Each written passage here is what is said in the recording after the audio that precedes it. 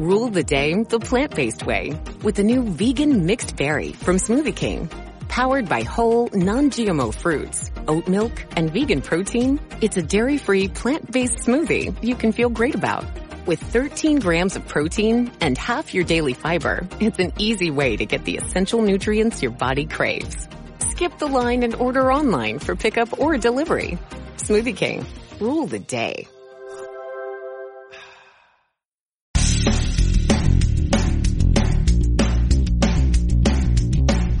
This is No BS Job Search Advice Radio, episode 1942.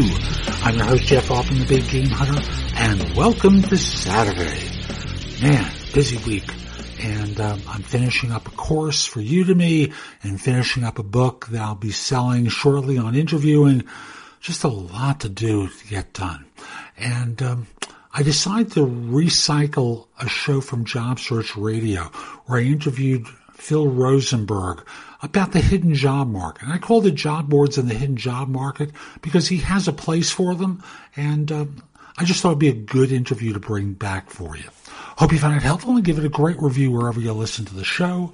And I do hope you enjoy the weekend. And in the meantime, let's get going. And there was a time where job boards were considered the best way to apply for a job and to find work. And when you'd read something in the newspaper about the hidden job market, it was all a scam to get executives to spend a lot of money for having their resume mailed out to a lot of companies. Here we are years later, and things have changed. It's actually become the exact reverse. Job boards have atrophied and become a lot less effective way to find work, and the hidden job market is really the way most people connect with their next position. So I thought I'd bring on the show today Phil Rosenberg, who's the president of ReCareered, is LinkedIn's most connected career coach. And folks, get this one, top 20 on LinkedIn globally. Catch that one, top 20 on LinkedIn globally. Phil, welcome to Job Search Radio. Great to have you on board. Hi, Jeff. Thanks for having me. My pleasure. So how did job boards go from being the best way to find work to one that everyone who's involved with them really dislikes as much as they do? Well, there's a few reasons. Number one, competition in job boards. There's now 50,000 job boards out there, including LinkedIn's job board, Craigslist, and all the ones that you're used to. And, even industry and trade association job boards. The average job is advertised in 18 different places. And 18 places? The first reason is that there's just been a mass move by employers to job boards that really overwhelm the job seeker. But the second reason is mass competition of job seekers, because on the other end, the average job that's advertised gets an average 1,000 applicants based on a report by the job board Simply Hired. Wow. I know it seems that way to me, and I'm just one practitioner who from time to time advertises positions I'm recruiting for, that I get assaulted with any number of resumes. But from a job hunter perspective, it has to be abominable to be sending your resume in, to have taken the time to tailor your resume for a specific job, and then be competing with at least 999 other people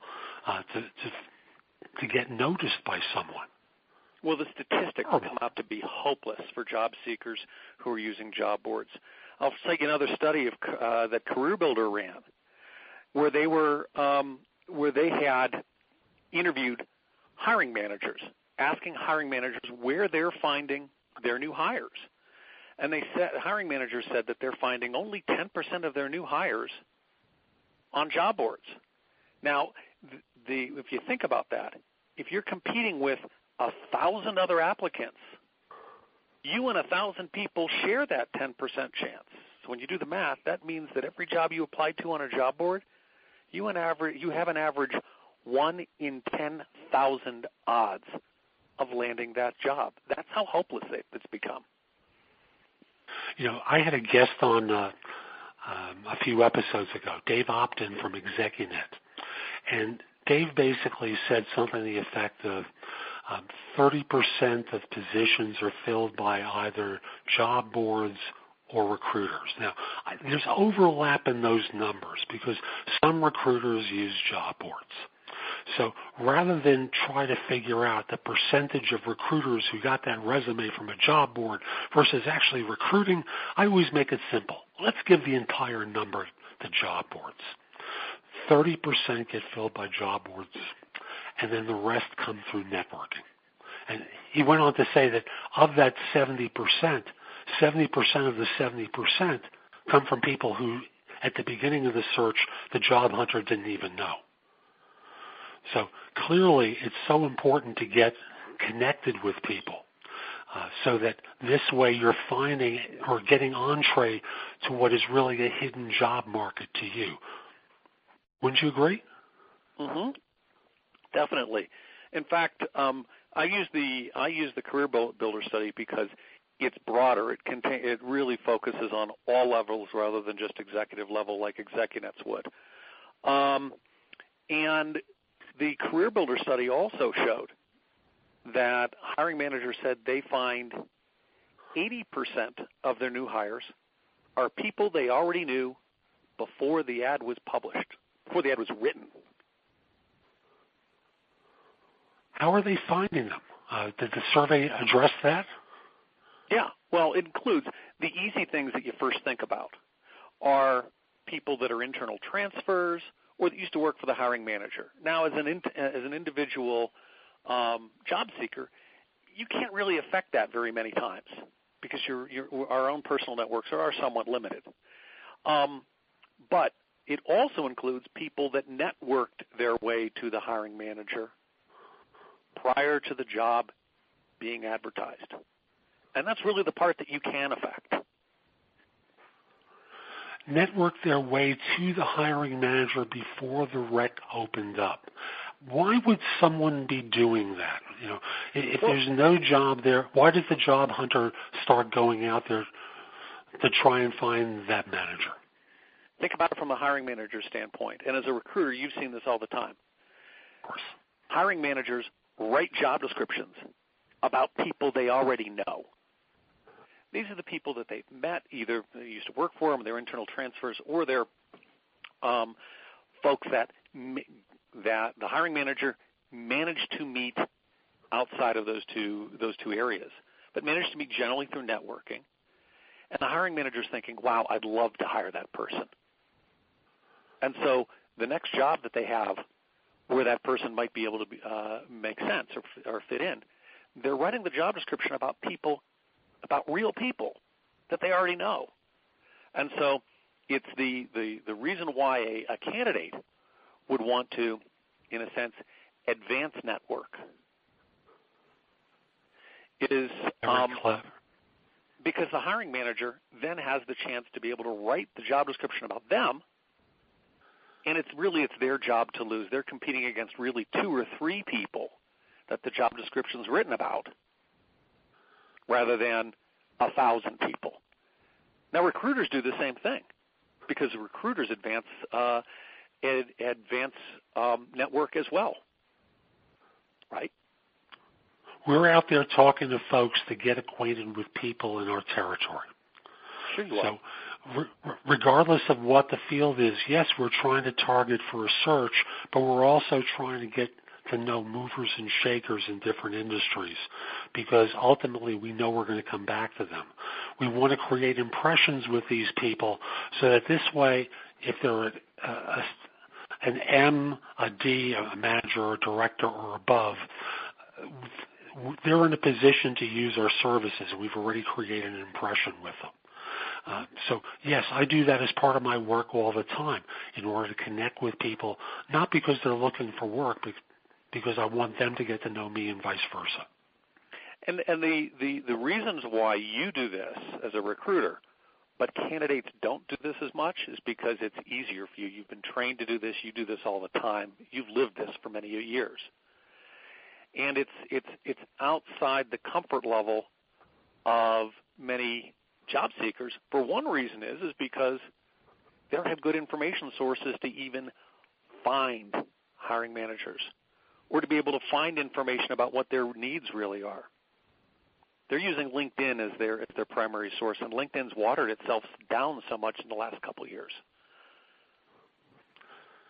Not only has it watered itself down, there are people who are disappearing from LinkedIn because LinkedIn has marketed itself so aggressively that people have gotten turned off to some of the programs that encourage recruiters to be, I have to say, spamming job hunters what seems like incessantly to try and find that passive applicant that the that people who are in hiring roles have been trained to believe is superior to the active applicant.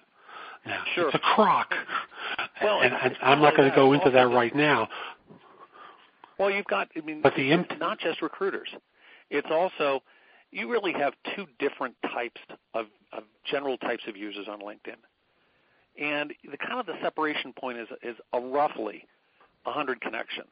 Under 100 connections are people that use it very sporadically. They're only connecting to people they know really well, and they're not really using it as a communications tool. They're not really looking at LinkedIn. The other, greater than 100, are people that use it extensively, and they get overwhelmed with emails. You know this. You face this. I do too. And how most people who are at over 100 connections deal with this is they set up either a separate email account or they folderize their emails so they can get through the day and get to their important emails, and they end up really not even seeing very effectively the emails that come to them or the communications that come through LinkedIn. It just allows you to be able to communicate with somebody. Very true. For job hunters, as good a tool as LinkedIn can be for information, as that vehicle for finding work, it's become a lot more complicated, especially if you're not out there aggressively looking for work. Sure. Because, as you said so well, people get bombarded. They're assaulted with emails from people. We both know that most job seekers, when they've found a job and they're not actively looking for work, they're not really networking and using LinkedIn that extensively or any other networking source. They're doing their jobs. And they kind of put their network, it's human nature to kind of put your networking on hold. And then once you all of a sudden wake up and decide, or you go into work and it's decided for you that, hey, you better start looking for another position, all of a sudden people start almost starting from scratch. It's unfortunate, but very true. And folks, we'll be back with more from Phil Rosenberg in just a moment.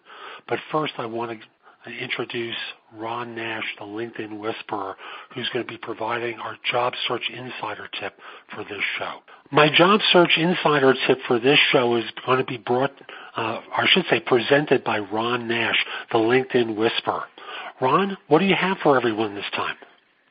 Jeff, today I'm going to talk about something that's kind of near and dear to my heart, and I call it the Rule of 23, Live Like You Were Dying. And don't start singing that song by Tim McGraw, please.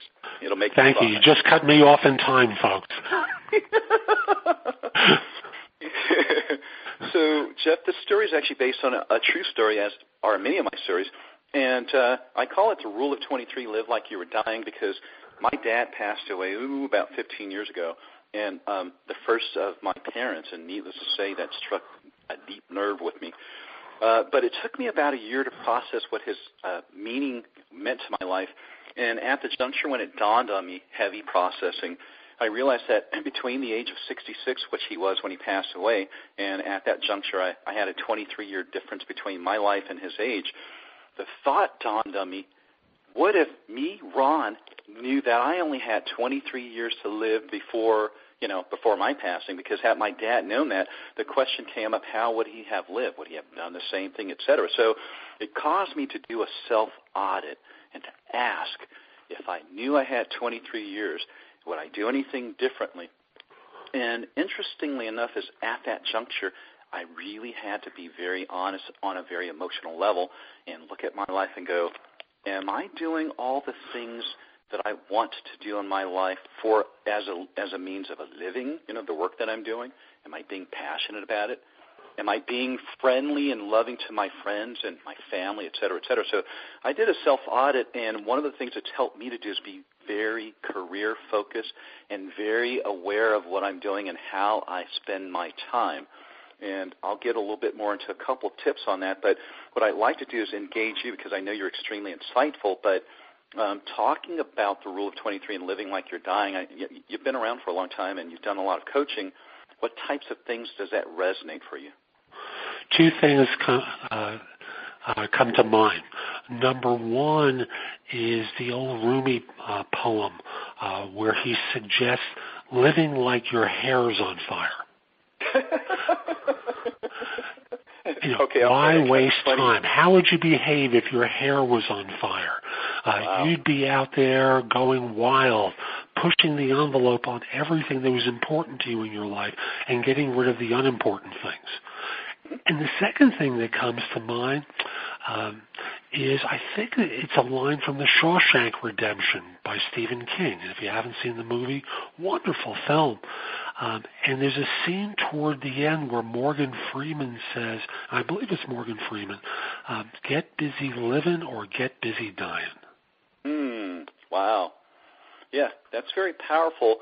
And this story evoked that to me. And so from the career perspective, I'm a firm believer in living life passionately. I've done a lot of jobs in my life, and I've been a dishwasher and a busboy. I got to tell you, I was really good at that in the day.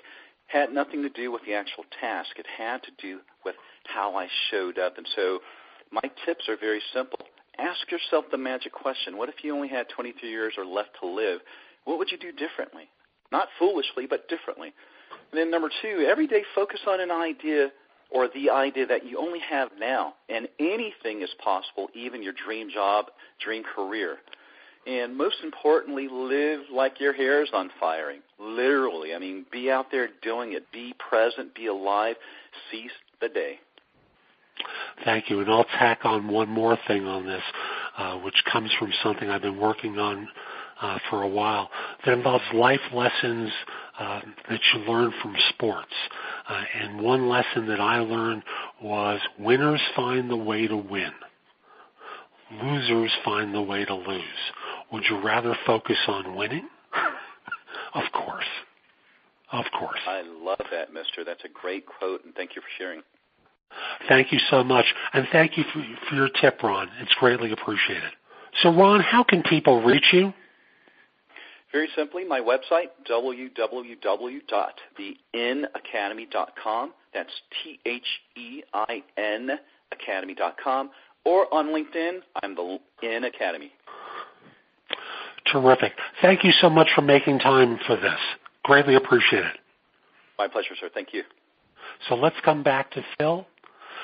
We were just talking about how people put their searches aside very regularly when they're not actively looking for work, don't check into their LinkedIn accounts, don't really get to see many of those opportunities as a result. So we're going to start shifting into a conversation about the hidden job market, which, as I said in the introduction, years ago used to be a scam to separate executives from large sums of money. And today is really the primary way that people should be looking for work. How does someone begin that process of finding the hidden market and getting inside of it? Well, first is really identifying a target list. And what I recommend is that job seekers use job boards in a way that's a little bit counterintuitive to how they're typically doing it. I recommend using it for research rather than the immediate gratification of applying for jobs that are available right now. And so what I teach is I teach job seekers to use job boards as a way to look for companies that have huge hiring budgets, that are hiring lots and lots and lots of different people. But here's where it gets counterintuitive. Just not in the position that they're looking for right now. So you think, interesting. Why would I look for a different position than the one that I'm looking for right now? Because companies that have huge hiring budgets spread the wealth. And they're likely to have headcount and hiring budgets in all departments if they have huge hiring budgets in one department. But that's an indication of companies who are likely to have headcount and hiring budget in that department in the future. And that's a great company to put on your target list. So, for instance, if you're looking for a marketing position, you want to look for companies that are hiring lots and lots of customer service people or lots of IT people or lots of manufacturing people, because it's an advanced indicator that they are likely to have a future hiring budget that just hasn't been advertised yet in the department where you're seeking. Interesting. And thus, once you've identified that target firm, how do you start working to network your way into that firm? What would you tell people how would you suggest to people that they do that? Well, most people, when they network, once they've targeted a company, they're going straight for a hiring manager. And the problem when they do that, they're flying blind. Because let's say you get to the hiring manager, what are you going to say? Because you don't know really anything about them other than what you see publicly on Google, publicly in the company's website, and it's all obsolete because employers all have departments, or at least a senior manager, whose job it is to keep current problems off of Google because no one wants their dirty laundry on Google. So what you see when you do Google research on a company is past problems that have already been solved. And if you're using that as the basis of your research, you end up communicating that you're a wrong fit. You end up communicating to an employer that, your expertise is in solving problems that they don't need that in areas where they don't need that expertise anymore. So, Phil, where should they go? Who do they reach out to at this point? Well, really, when you're working the hidden job market, the first thing you need is information. And that's really, you need information before you even want to start hitting up hiring managers. You're going to find information.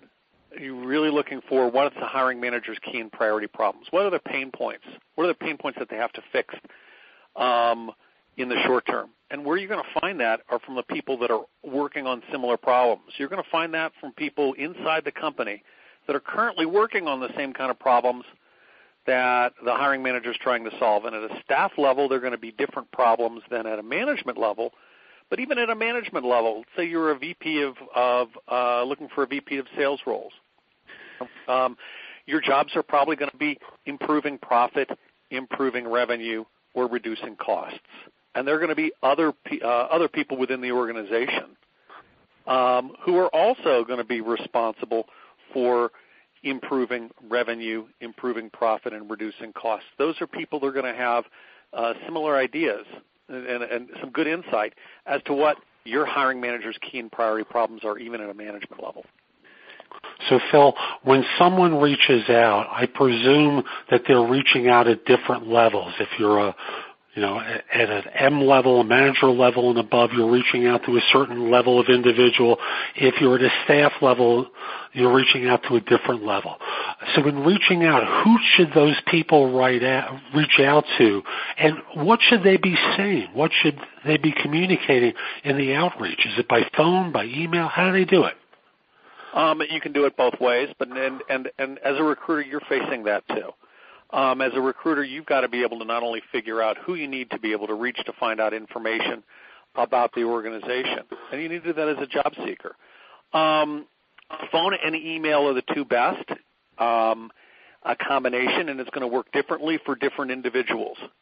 But the key question is how you identifying the right individuals, because LinkedIn is a terrible source today of being able to do that. LinkedIn doesn't list nearly as much information as they used to. You can't even get last names for most people, and you can't get any contact information at all. So LinkedIn's the wrong source for you, but you really need to be able – there's other sources that are available on the net that you can map out an organization quite effectively and a lot more effectively than LinkedIn. So what sources are they? How could someone map out an organization? Well, that's part of what I have in a webinar series, in that sort of content that's included in I list 10 different sources and step through 10 different sources in my webinars that will allow someone to do a better job of mapping out an organization and contact information than you can get from LinkedIn.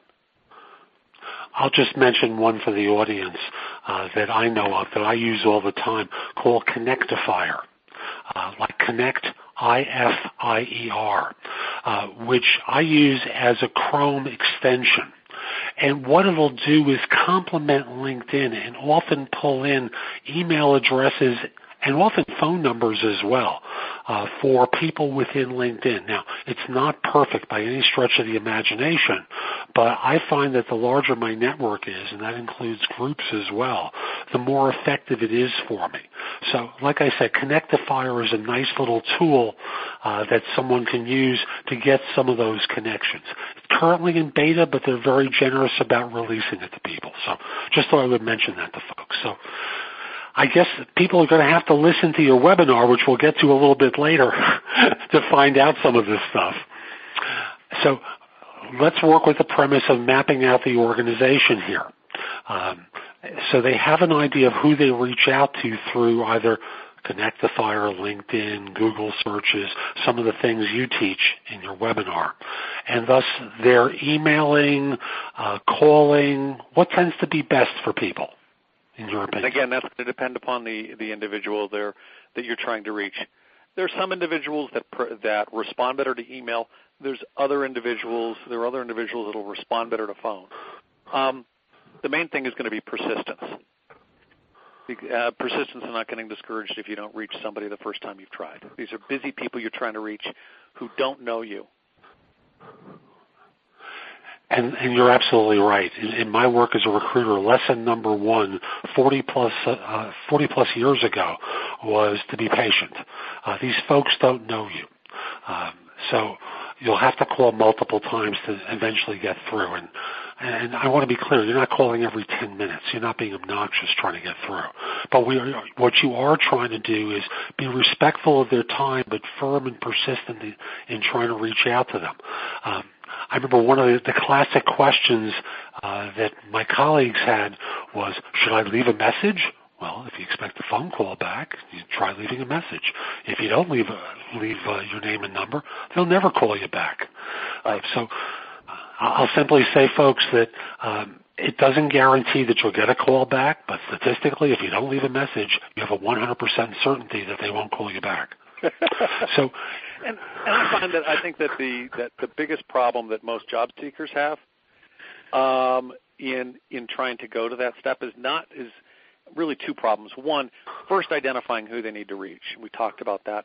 But secondly, having enough patience that they're willing to call back or reach out to somebody more than once or twice if they're not getting a response back right away. People give up too early.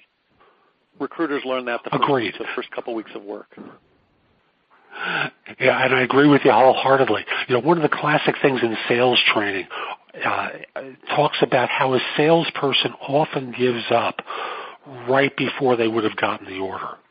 So there are people who give up, and folks, if you're outside of the U.S., this U.S. football analogy might not make sense for you, but in this 100-yard field, there are people who give up halfway at the 50-yard line, and there are people who give up at the 30, at the 20, at the 10, at the 1-yard line. If they only push themselves a little bit further, they'd get the order.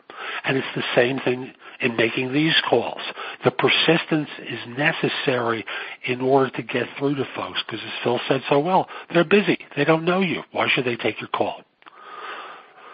So in doing this outreach, what might you suggest that they say?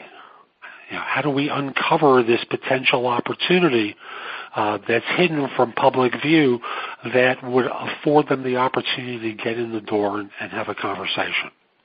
Well, what you say when you actually reach somebody, it's critical. A lot of people, when they are doing networking for job search, they blow it because when they reach the person they want to reach, whether it's a hiring manager or an information source, they blow it by asking a first question that just makes them look stupid. And they ask, do you have any opportunities available? Boing. What jobs do you have available? Now, you can look that up on a website. And so when you ask that, you're wasting your audience's time. You're wasting your own time. And that's not really a very high gain question. It's not really the information that you're looking for, because finding out what jobs are listed, that doesn't give you any better information that you can get from the job boards. What you want to find out is you want to start examining what's keeping the hiring manager up at night. What's the hiring manager's priority problems? What are they trying to accomplish? Where are they falling behind? What types of risks do they have? You want to find out really where the bones are buried, where the skeletons are buried.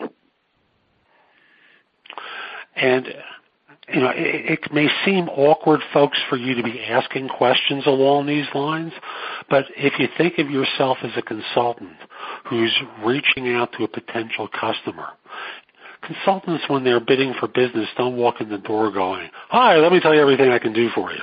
They first attempt to identify the pain points, what the issues the customer has, and then they start talking about what they're capable of doing to help them. It's a consultative sale. And that sounds like what Phil is talking about here, understanding what the issues are for this individual and thus where you might be able to help them. A lot of acute listening goes into this. A lot of good questioning on your part will need to go into this. This is not something that you can script out in advance other than maybe the beginning of the conversation, the first few sentences. But after that, you're winging it. And frankly, if you're skillful at what you do, you're going to make a great impression on this person and cause them to want to know you better and perhaps write that job description like Phil was suggesting. That's part of it. The other part is building trust. And one of the best ways to build trust, and think about it, you're asking somebody who doesn't know you to tell you things that are going on inside their organization. So you've got to be able to build some trust before they're willing to really trust you with that valuable information. And one of the best ways to build trust is an old networking term of giving before you get. If you're in job search, you are a huge source of information, because what you're doing is you're researching in industry or companies or competitors, and that can be very, very valuable to the people that you're trying to get information from. And so when you're calling somebody, you always want to be able to have not just an excuse to call them that makes sense for you, but you want an excuse to call them that gives them something first, so that not only does it build trust, but it gets people to return your phone calls. So I need you to be explicit here. Let's say we have the example of VP of sales for an IT consulting firm, for the sake of argument. Or pick a different industry if that's your preference. And they're reaching out to someone within an institution to try and begin this connection and fostering trust. This person's identified some issues the firm might have. How do they begin this conversation? Pretend I'm that person. Call me up on the phone, or give me a sense of what you'd write in that email. Well, you probably want to start out by introducing yourself, and not necessarily identifying yourself as a job seeker, but saying that you really want to be able to share some industry information with them. You thought that you had some information that may be valuable to them, and you do. Because if you're looking for work in area IT consulting firms, then you have information about other IT consulting firms that are their competitors. You should know who's hiring and who's adding staff.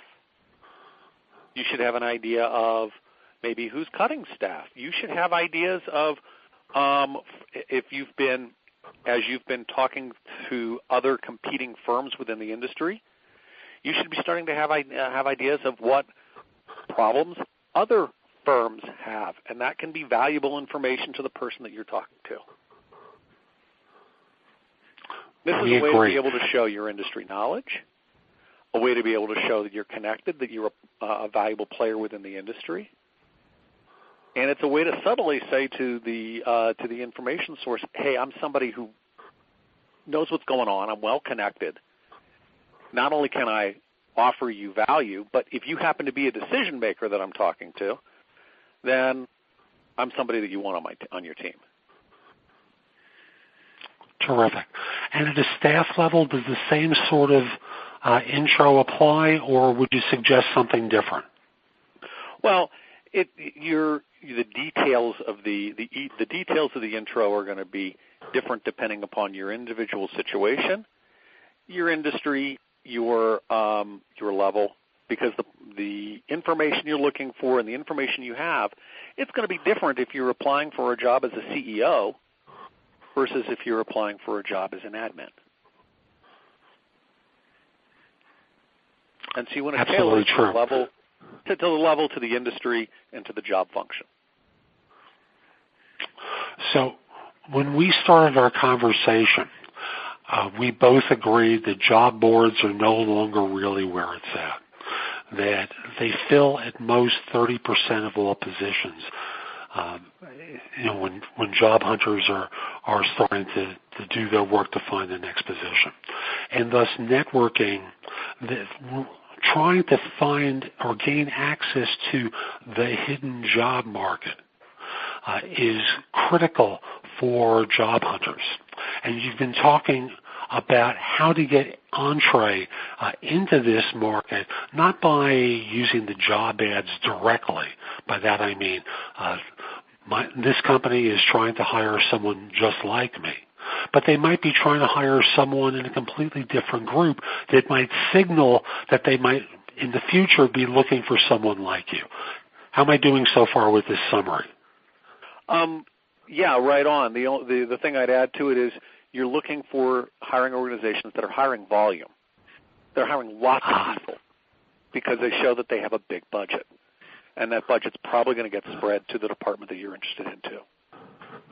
Perfect. And it also signals a firm that might be going through explosive growth. Mm-hmm. Explosive growth is a great gateway to finding a new position. And that once you've identified firms like that in your target geography, you try to reach out to people within that firm, not directly to the person who might be the hiring manager for what you do, but perhaps the staff level individuals, if you're at a staff level yourself, or if you're at an M or above, you might just be trying to network with someone at a higher level to talk with them and offer them industry information as an entry point toward beginning the relationship and building some trust. Should it go as far as doing informational interviewing, Phil, where you're asking them for input or advice in general? Not off the bat. I would, if as you developed a relationship with someone, if you've really gotten, if you've really made a connection with someone, and you feel that you've built enough trust up, then that's something you can certainly do if you want to have them evaluate you as a potential candidate for working for that firm. That's really a question, though, you want to ask of the hiring manager rather than of a peer.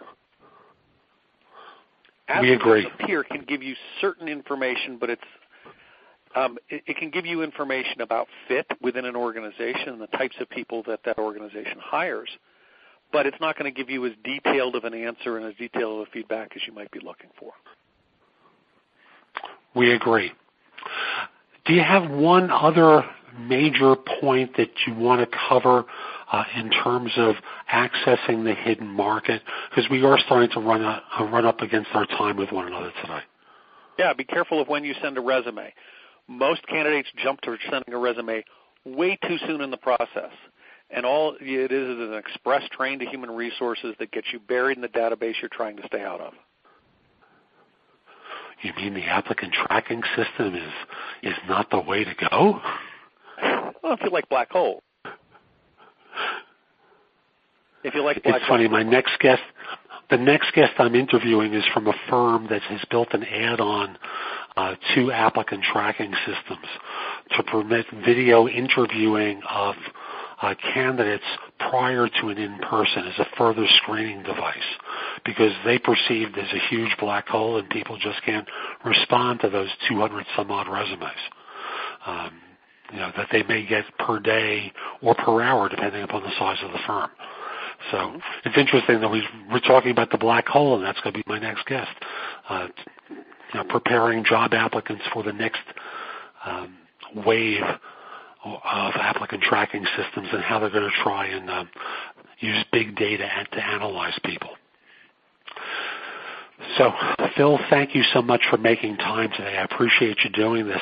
How can people reach you? I think you'd spoken with me about webinars that you'd make available to my listeners. Sure. Either they can connect with me if you've got questions at phil.recareered@gmail.com. Be careful of the spelling. You can search for me online or on LinkedIn. And I do offer a free webinar a free webinar that I go over, basically show you 9 best practices to cut your job search in half. You can register for that at www.resumewebinar.com. Beautiful. Phil, thank you. And folks, we'll be back next time with more advice to help you find work more quickly. I'm Jeff Altman, the Big Game Hunter, and I have a lot of content that's available at my site, which is thebiggamehunter.us. So if you come over to the website and go exploring, you'll find my podcasts, videos. You can download copies of my books and guides to job hunting. Pay what you want for them, if you will. I appreciate if you paid something, but you can pay whatever you want for any of my books or guides to job hunting. I also want to mention that if your current firm is trying to hire someone, send me an email at jeffaltman@thebiggamehunter.us. Let me know who to contact and whether or not I can mention your name, because I'd love to help your current firm staff positions. And frankly, if you're in an M level or above, it can make the difference between you needing to leave and maybe wanting to stay. So reach out to me. I'd be very happy to help you with that. So this is Jeff Altman. Hope you have a great day. Take care.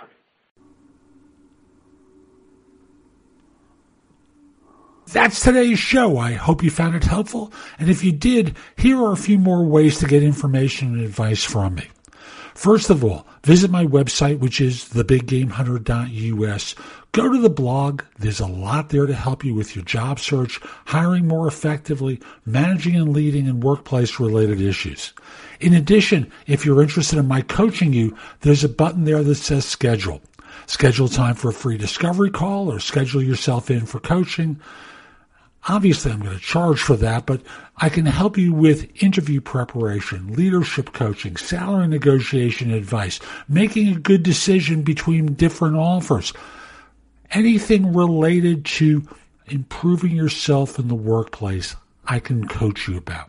If you have questions for me, you can schedule 15 minutes with me at thebiggamehunter.us/live, or a less expensive way is at thebiggamehunter.us/video answers, where you leave a message for me and I'll respond with a 3 to 5 minute video. Connect with me on LinkedIn at linkedin.com/in/thebiggamehunter. I can assure you your network will expand a lot by connecting with me. And finally, watch me on TV. Download the Job Search TV app for Fire TV, Fire Stick, Apple TV, Roku, like 90 different manufacturers. I'll be back tomorrow with more, and in the meantime, I hope you have a terrific day. Be great!